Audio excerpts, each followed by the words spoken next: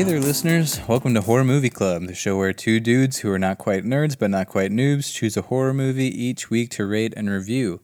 I'm Brian. I'm on the phone with my co-host Ashvin, and today we are talking about They Live from 1988, directed by John Carpenter, starring Roddy Piper, Keith David, and Meg Foster. And honestly, Ash, had you heard of this one? No, I don't think I had. Had you? Or, I mean, like, where did you hear about it? I had, but I think the biggest reason I picked it is because I want to emulate the nerds at my local nerdy DVD rental store. Oh. And there's a poster of They Live up on the wall there. Oh, man. That's pretty cool. That's a nice resource to have, like, right around the corner. Just like Yeah, I love this place. Yeah, a geeky If store. anybody is listening to this in Nashville, it's called Orbit DVD. Cool. And is horror movies like their thing, or they do everything? They do everything. They have like a lot of comic books and other nerdy type stuff, like role-playing games. They have like figurines of horror movie icons Oh, okay. that like super nerds buy for like $300. Oh, cool.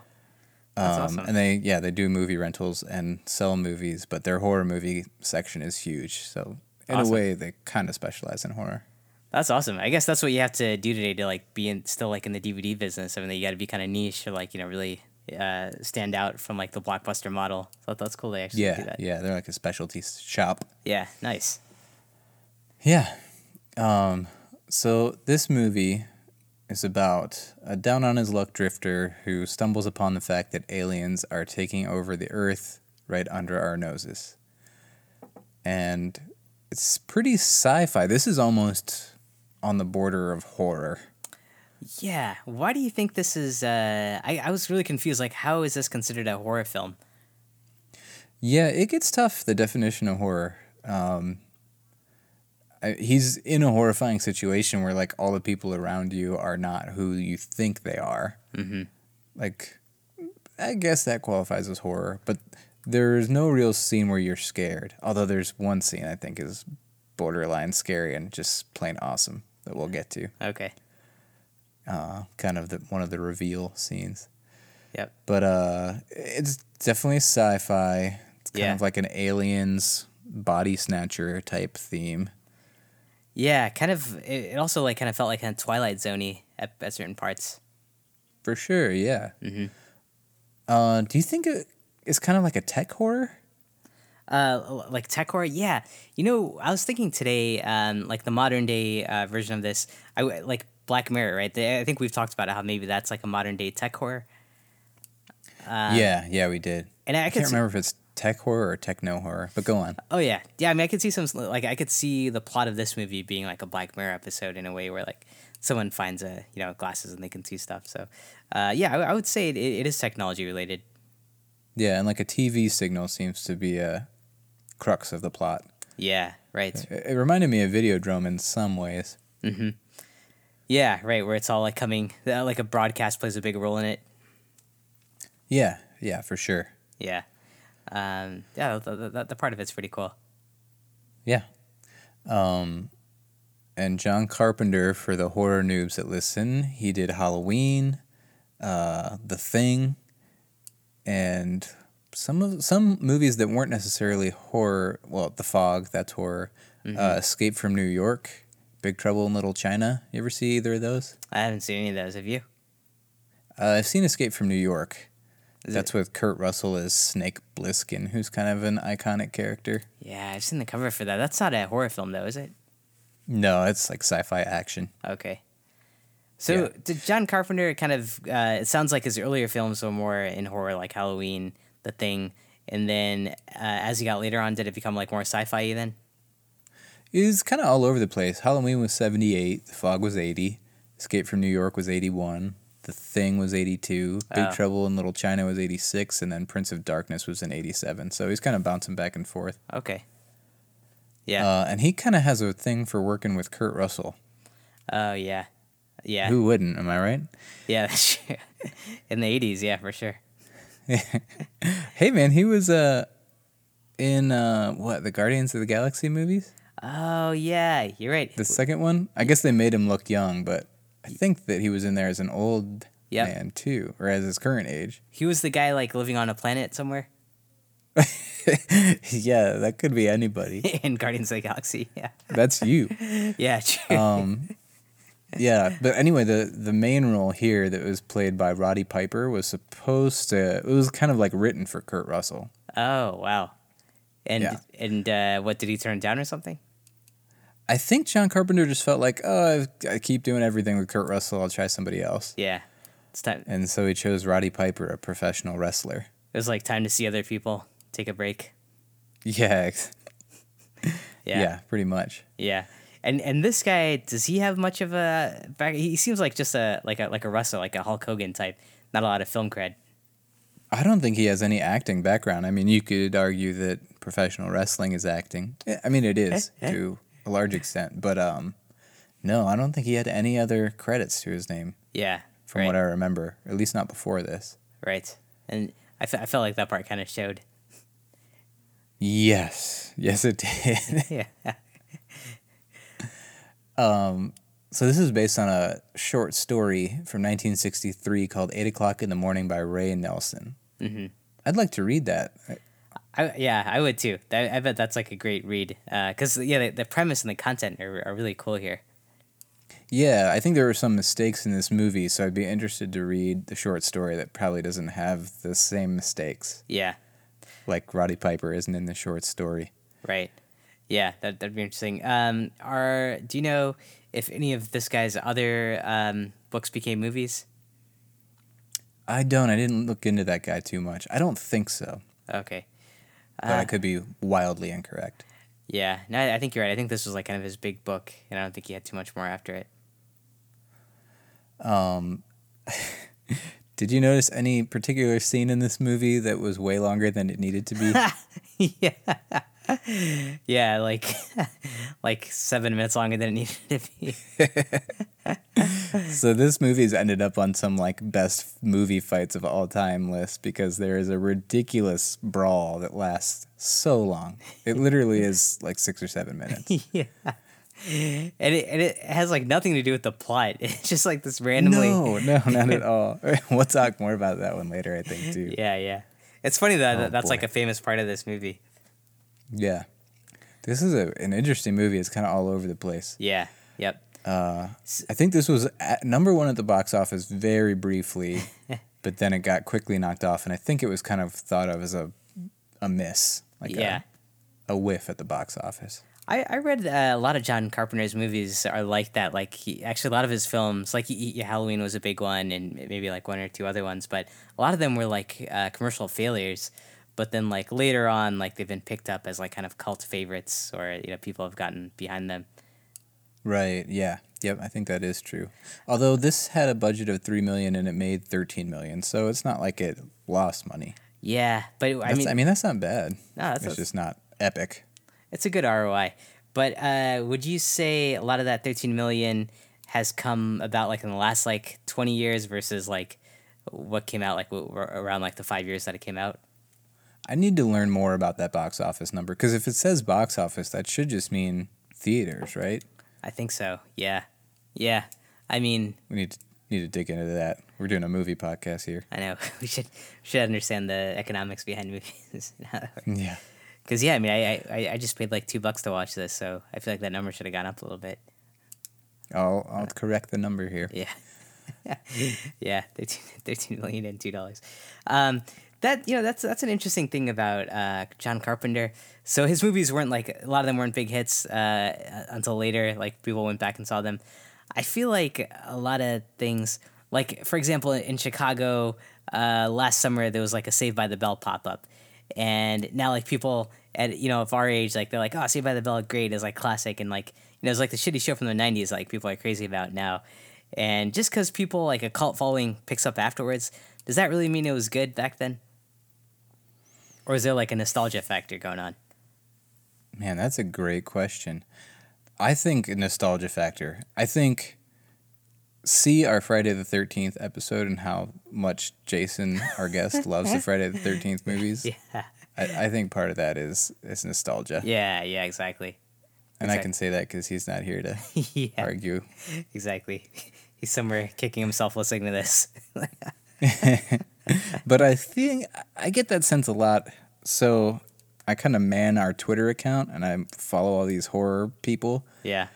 And just in like the horror Twitter, there's generally a lot of that. Like, I feel like people, and I think that's why each of us kind of like horror movies so much, is it reminds us of our childhoods and like early adolescence, Sure. and like kind of doing things you weren't supposed to, or like watching a movie with all your friends. Yeah. Yeah. So people seem to have like a whole lot of love for movies that are just average. Yeah, but that they saw as a kid and like they're crazy about as a kid or something. Yeah, It's Yep. associated with a time and a memory. Yeah. I could see that.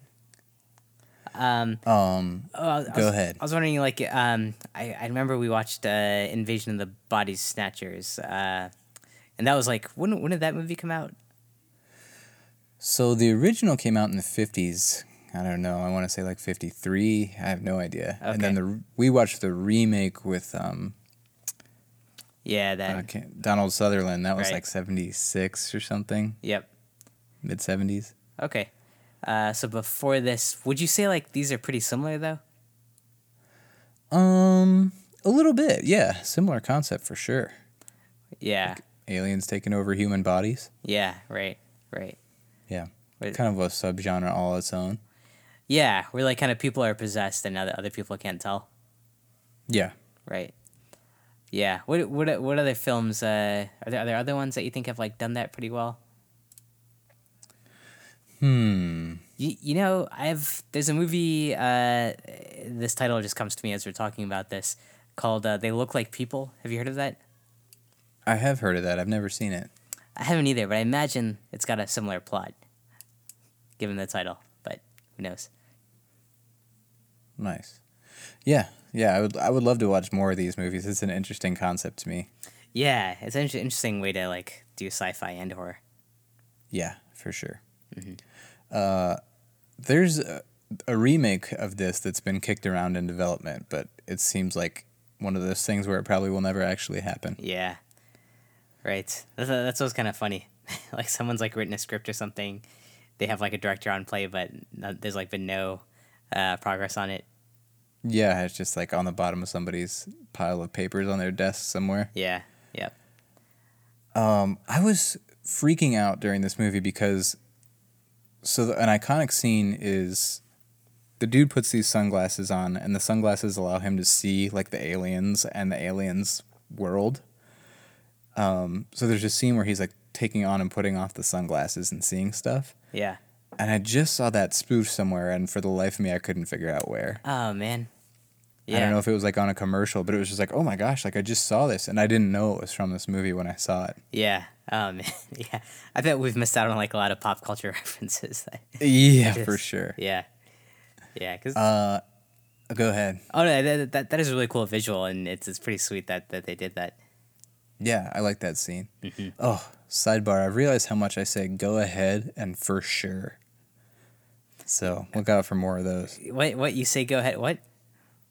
I say go ahead a lot when like the two of us are talking at the same time. Oh, okay. And for sure. And when you say something and I agree with it, I go for sure. Oh. For sure. Wow.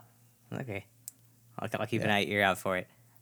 Yeah, for sure. All right. So there's also a quote in this that was so familiar to me. It's towards the end, this dude in that bunker who says like they own the whole planet, they can do whatever they want. Yeah.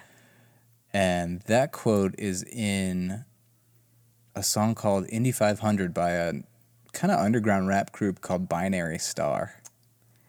Yeah. And Have you ever heard of them? no, I haven't. Have you? Yeah, my buddy here in Asheville is a huge hip hop fan, and he gave me that CD. So Oh, okay. it was in my car like on repeat for the longest time. So that quote was like so familiar to me, and that drove me crazy too until I Oh, interesting. did some digging. Yeah. Wow. Yeah. Yeah. Binary Star. The album's called Masters of the Universe. And It's a a great album. And it's a hip hop album. Yeah, I'll have to check it out. yeah, you should. There were like a few like really good quotes in this movie. They're Yeah. just kind of over the top, kind of silly, but it was good. The dialogue went from like the dumbest, cheesiest thing ever to like some pretty deep, substantial Yeah. stuff. Yeah. So Yeah. that's kind of cool. Yeah. Yeah, for sure. Yeah, surprisingly, like on surface, it felt kind of like a dumb movie, but like the concept is like really interesting, and it's like something that like after watching it, like you kind of think about, how true it is. And when reading the comments on this movie, people like, and like comments from like a year ago are being like, wow, this is so true, and like this is going on today, and there's so much like powerful commentary in this movie, which I'm sure we'll talk about later. But it's just interesting how this movie has stayed relevant through time. For sure. Yeah, I guess we haven't mentioned like the commentary and the theme is like out of John Carpenter's mouth, yuppies and unrestrained capitalism. And it was in 1988, so it was kind of a criticism of Reaganomics and the Reagan era in general. Mm-hmm. And the aliens were kind of like subliminal messaging people to consume and just be so overrun by capitalism and consumerism that they're not paying attention. Right. Yeah. So that part of it was pretty rad. Yeah, that's pretty deep for like a horror movie to take on, like a political and like economic environment. So blatantly. Yeah, I love that about it. Yeah. That quote, "Yuppies and unrestrained capitalism," came from a tweet from John Carpenter, I think within the past couple of years, because he had to shut down rumors. Have you heard this? Like neo-Nazis have a conspiracy theory that this movie is about how Jewish people have taken over the world. Oh my God, really? That's interesting. Yeah. Yeah. I can yeah. Wow. And so he had to come out and say it's not Jewish people, it's yuppies. Yep. Yeah. Pretty ridiculous. Yeah, those guys will cling on Which to anything. just like confirms everything I already thought about these neo-Nazis. Yeah. That they're just like grasping nerdy white guys sitting in their houses like watching movies and being on their computers. Unlike us.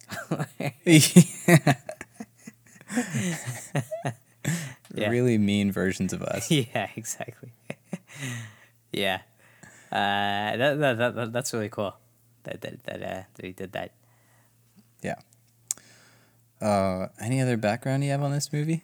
No, I mean, what's your take on John Carpenter? Like, do you like him? Yeah, I do. Halloween's awesome, and The Thing's great, and I need to see The Fog. Yeah. Escape from New York kind of suffered from some of the same stuff as this, like the pacing and a little bit boring at times, but a lot of people love that movie. Yeah. Okay. Yeah, I haven't seen that, and I think I've only seen Halloween out of all those. We watched The Thing, right? Yeah. Yep. Yeah. Yeah. And how about you, man? I'm still on the fence with them. I mean, like, yeah, I liked Halloween. I think I like The Thing.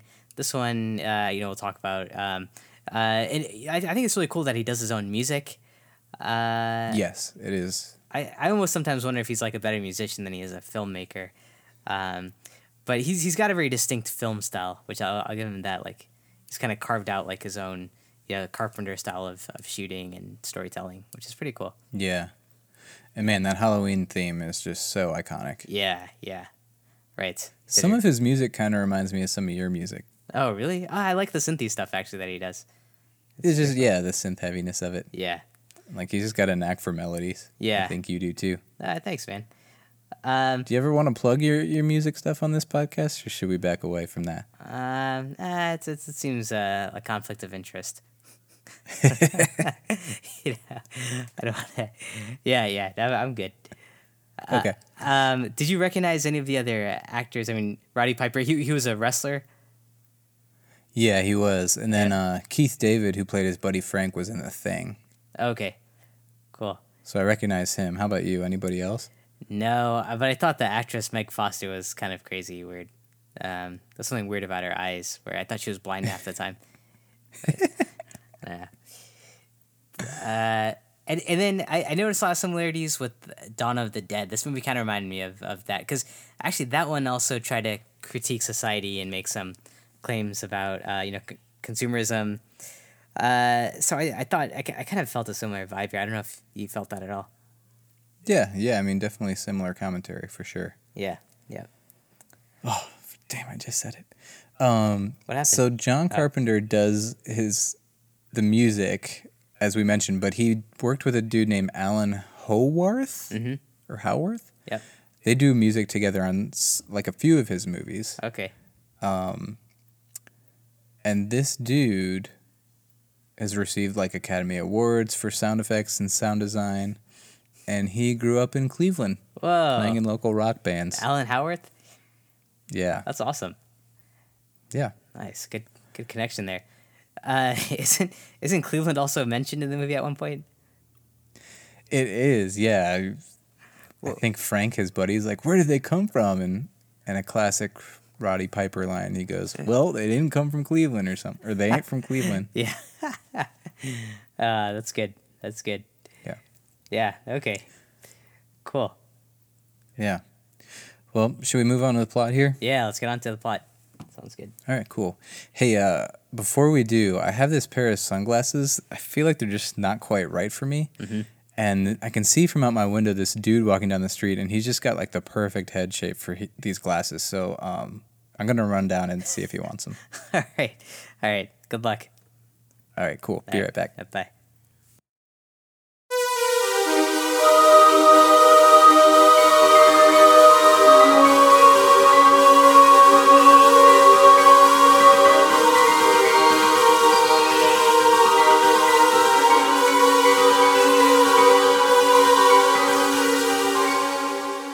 Okay, we're back. Whew. Cool. What happened? Did you get him to wear the sunglasses? That did not go as planned. He like refused to wear them. He just kept saying no. Yeah. And so we just started kicking each other's asses. Yeah, you were gone for like 20 minutes, man. Yeah, I think it was about 7 minutes. About 7 minutes long. At 7 minutes, you guys looked at the watch. You're like, all right. Yeah. We were like, should we keep fighting? Yeah. Had you? I've seen that meme like one place before, and I had no idea like the context of it. And I thought it was like the craziest thing when I saw it. And then when I saw this movie where that scene happens, I was like, that's where this is from. Were you aware of that scene going into this movie? I was not, no. Okay. Yeah, I'd like randomly seen it at some point. I just thought it was so bizarre. Yeah, it was very bizarre. So we'll get to that point of the plot, but essentially this giant fist fight is over. One dude wants another dude to wear these sunglasses. Yeah. Yeah. And it's not like the other dude knows that they're special sunglasses. He's just like, no, I'm good. Yeah. I don't want to wear that. Yeah. And then they're like suplexing each other and like smashing stuff on each other's heads. Yeah. That's pretty over the top. Okay, before we get into the plot, I feel like I want to call out some of the great one-liners in this movie. All right. Okay. So I've got a list. First Nice. one. I've come here to chew bubblegum and kick ass, and I'm all out of bubblegum. That was one of the best. Yeah, I can really picture Kurt Russell saying these. I'm a little disappointed he wasn't in this. Yeah. Okay, next. Mama don't like no tattletales. Oh, yeah. Or maybe it's just Mama don't like tattletales. The next one, beat your feet, meaning run. Oh, yeah. That was a weird one. I wasn't sure I understood that when he said it. But yeah, I guess that makes sense. Yeah, you really needed the context. Yeah. Otherwise, you're just like, beat your feet. Yeah. What? Yeah. Brother, life's a bitch and she's back in heat. Yeah, I got that one written down. That was a good one. Sorry to take all these. Are there any you want to say before I keep going? No, I think he hit the ones I had. There's going to be hell to pay because I ain't daddy's little boy no more. And get set to sweat. Oh, man. So can we agree like that this movie, no script was written? It was just they came up with these like hilarious one-liners and then they just kind of made a plot around it? Yeah, the one-liners were pretty bad. The script was like really great and really bad in a lot of ways. I thought the great part of the script was these one-liners. Was there more to the script? Like I think you just like summarized the whole movie in those like 6 lines. Yeah, basically. I'd like to think that I'm sure if you get the DVD and like look at the scene menu, that's what the scenes are probably all titled. Yeah. Yeah, each chapter. And this is all coming from this like muscle-bound, horrible actor with like a mullet. Yeah, exactly. You don't think those lines were in the book, do you? I am 100% sure they weren't in the book. Yeah. Yeah, maybe it was this guy like improving. Maybe there were Maybe lines. beat your feet. Yeah, those sound like lines if you're like a wrestler and like the what are they called, WWF or whatever. Yeah. These are like things like you would hear like on a wrestling rink maybe. Yeah, for sure. Yeah, That's how dumb they are.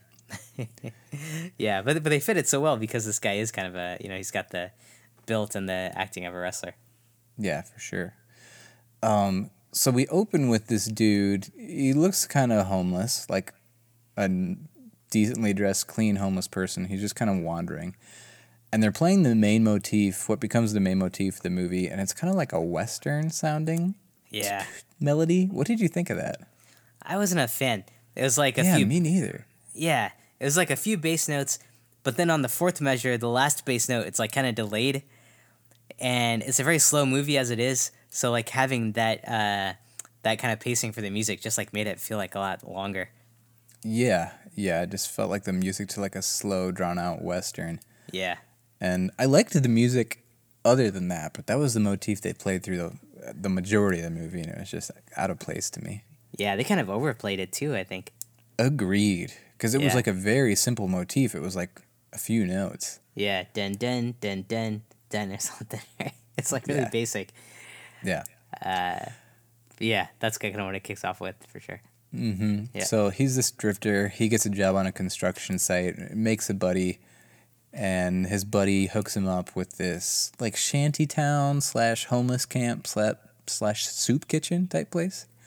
Yeah, on the construction site.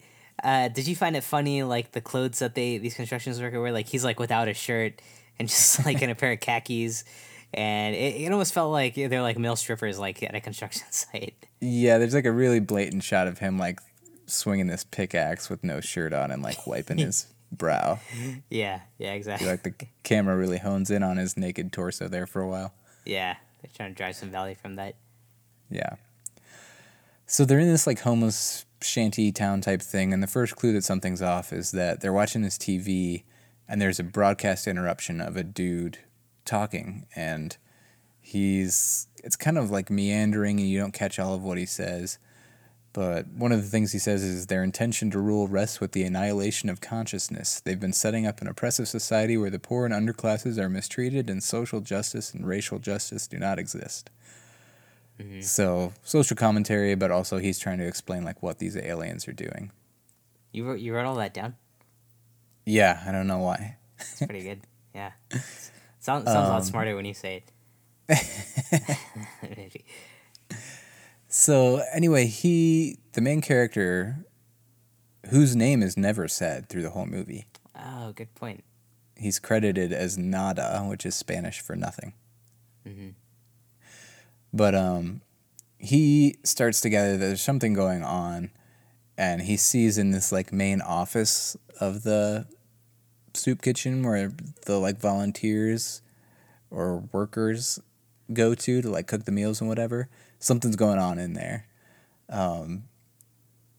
And eventually the camp gets bulldozed by the police, and he then makes his way into this office area, and it's clear that they've got something secret going on.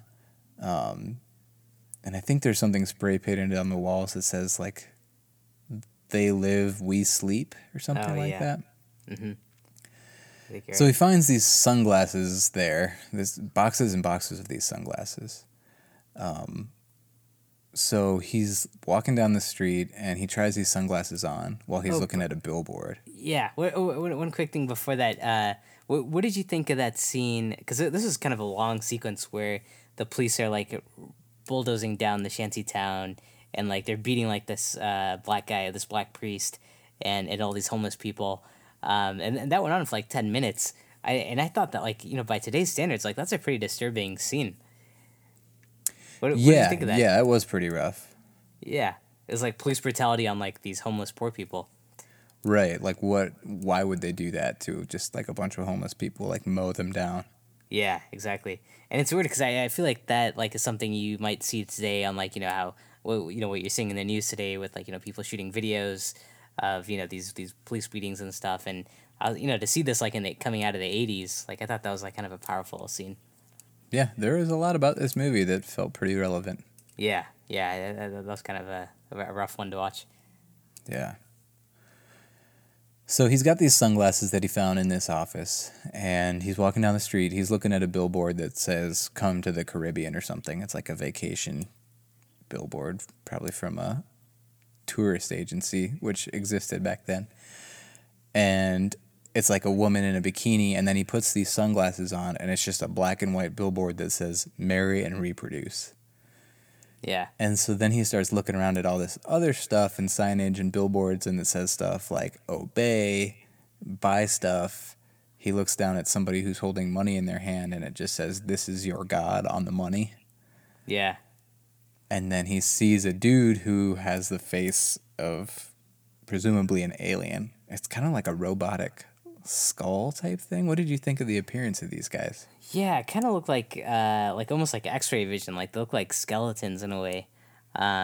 The alien part didn't strike me right away. I just thought like you can see like these skeletons or something. But yeah, I guess they're supposed to be aliens. Yeah. Did you Yeah, think so- they were scary? I thought they were kind of freaky looking for sure. Yeah. Like it wasn't necessarily set up to be scary because it's just like a dude who's reading a magazine, but his face is a alien. Yeah. Yep. Basically like a human skull, right? Yeah. Yep. And I think where it gets a little creepy is he's in a convenience store and he sees people like this. And one of them catches on, and it's a woman, and she like brings her watch to her mouth and like speaks into the watch and says, "I've got one that can see." And then like everybody in the store like starts like striding towards him, Yeah. and they've got these creepy faces, and it's just like, whoa. I don't know. Did you think that was? Did that get you at all? Nah, I don't remember getting scared, but it did kind of feel like Walking Dead or something, where you have this mob of like zombies or something coming down on someone. I guess it's pretty suspenseful. Yeah. I don't even know if scary was the right word. I like started laughing and like kind of had the chills at the same time. Oh, It was just I just thought it was cool. yeah, So he freaks out and goes on this like shooting rampage and takes a woman hostage. They go back to her house to have this really awkward, slightly sexually charged scene. yeah. Was that awkward to you? It was. Everything about her was everything about him was awkward too. But yeah, their whole interaction was like two people who've like never met before or ever interacted with someone before, and it's like trying to watch them like figure out like how to have a conversation, which it was really a conversation. I mean, she was a hostage, so you got to give her that. But yeah, that was really hard to watch. Yeah, it was. It was a rough scene. Poorly Yeah. acted. Yep. And the dialogue there was pretty bad too. Eventually, he tracks down his buddy from the construction site, and his buddy's like, "Stay away from me," because he's like on TV and he's wanted because he just like shot up a bank. He's only killing the aliens that he can see through the sunglasses. So he finds his buddy, tries to get him to put the sunglasses on. We proceed to have 7 minutes of a fist fight over these sunglasses. Yeah. He's like, "Put them on." No. Yeah. And I like start fighting again. Yeah, and each like they'll like fight like for like 2 minutes, and like one will be on the ground, the other guy will get up and start walking away. Then the other guy will get up and like start beating him up and get that guy on the ground, and then he'll start walking away. Then they just kept like getting up and getting in a fight again. Do you know what was the genesis of like this fight scene? Like, was it supposed to be like a funny joke or something?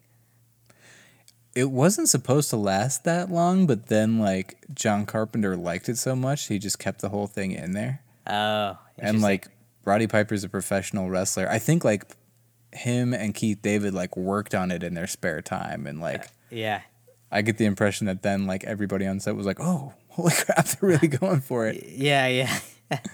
They were like all getting a kick out of it. Yeah. Yeah, that makes sense. So this fight's too long, and I think this is the beginning of like knowing that clearly there are pacing issues, because then like the two of them are in the know that like something's going on and these aliens are like running the world, and they're just kind of like hanging out and deciding what to do for forever, it feels like. Yeah, they like go to a hotel. Yeah, there's just They like hang a out there. real long lull. Uh-huh. Eventually they meet up with this dude that ran the camp, the homeless camp, and it turns out that they've got this whole underground alien activist thing going on, and they go to a meeting of this group, and there they learn that the aliens are just using Earth's resources up, and then they'll move on, and they have a broadcast signal beaming from somewhere that essentially hypnotizes people into this, capitalistic zombiedom. Mm-hmm. So then the police end up raiding, and the police are all like aliens if you look at them through the sunglasses. Yep. The police raid this little meeting, and Roddy Piper ends up with one of the aliens' watches, and it turns out that they can use them to teleport. So he teleports him and Frank to, they're not sure where they're going, but they end up at this like underground bunker. And then they're having this banquet at this bunker. Like, it's kind of clear through the movie. Did you catch on to the fact that everybody who was an alien was like kind of a well-to-do person? Oh, yeah. Yeah, the aliens are the ones like in power, like the really rich ones. Yep. Yeah. Yeah, so they're having this banquet, and some of them are aliens, and some at the banquet are people who have just decided to ride this wave inside with the aliens. Yeah, long story short, they meet somebody down there from the homeless camp who I think has some of the best dialogue in the movie. He's like the one who said that quote about like they're running the whole show. Oh. And he's like, we all sell out every day. Like, what's wrong with just going with the flow here? Wait, that guy that they meet down there who's like part of the crew now, he used to be in the homeless shelter? I think so. He's from somewhere earlier in the movie. Is he Yeah. from somewhere else? I mean, I think you're right, because he's like, yeah, it's good to see you guys finally made it or something, or nice to see you again down here. But I don't remember ever seeing that guy earlier in the movie. But yeah, maybe you're right. Maybe he was Yeah. from the homeless camp.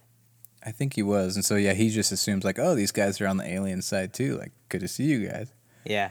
Okay. And he just makes some really good, like, commentary there about how, like, we're all, like, kind of willingly, like, selling out and buying into this society. Yeah. So, like, what's the harm? Yeah. He kind of explains the whole thing. Yeah. Yeah. Yep. I think he's the best actor in the movie, actually. It's kind of bit part.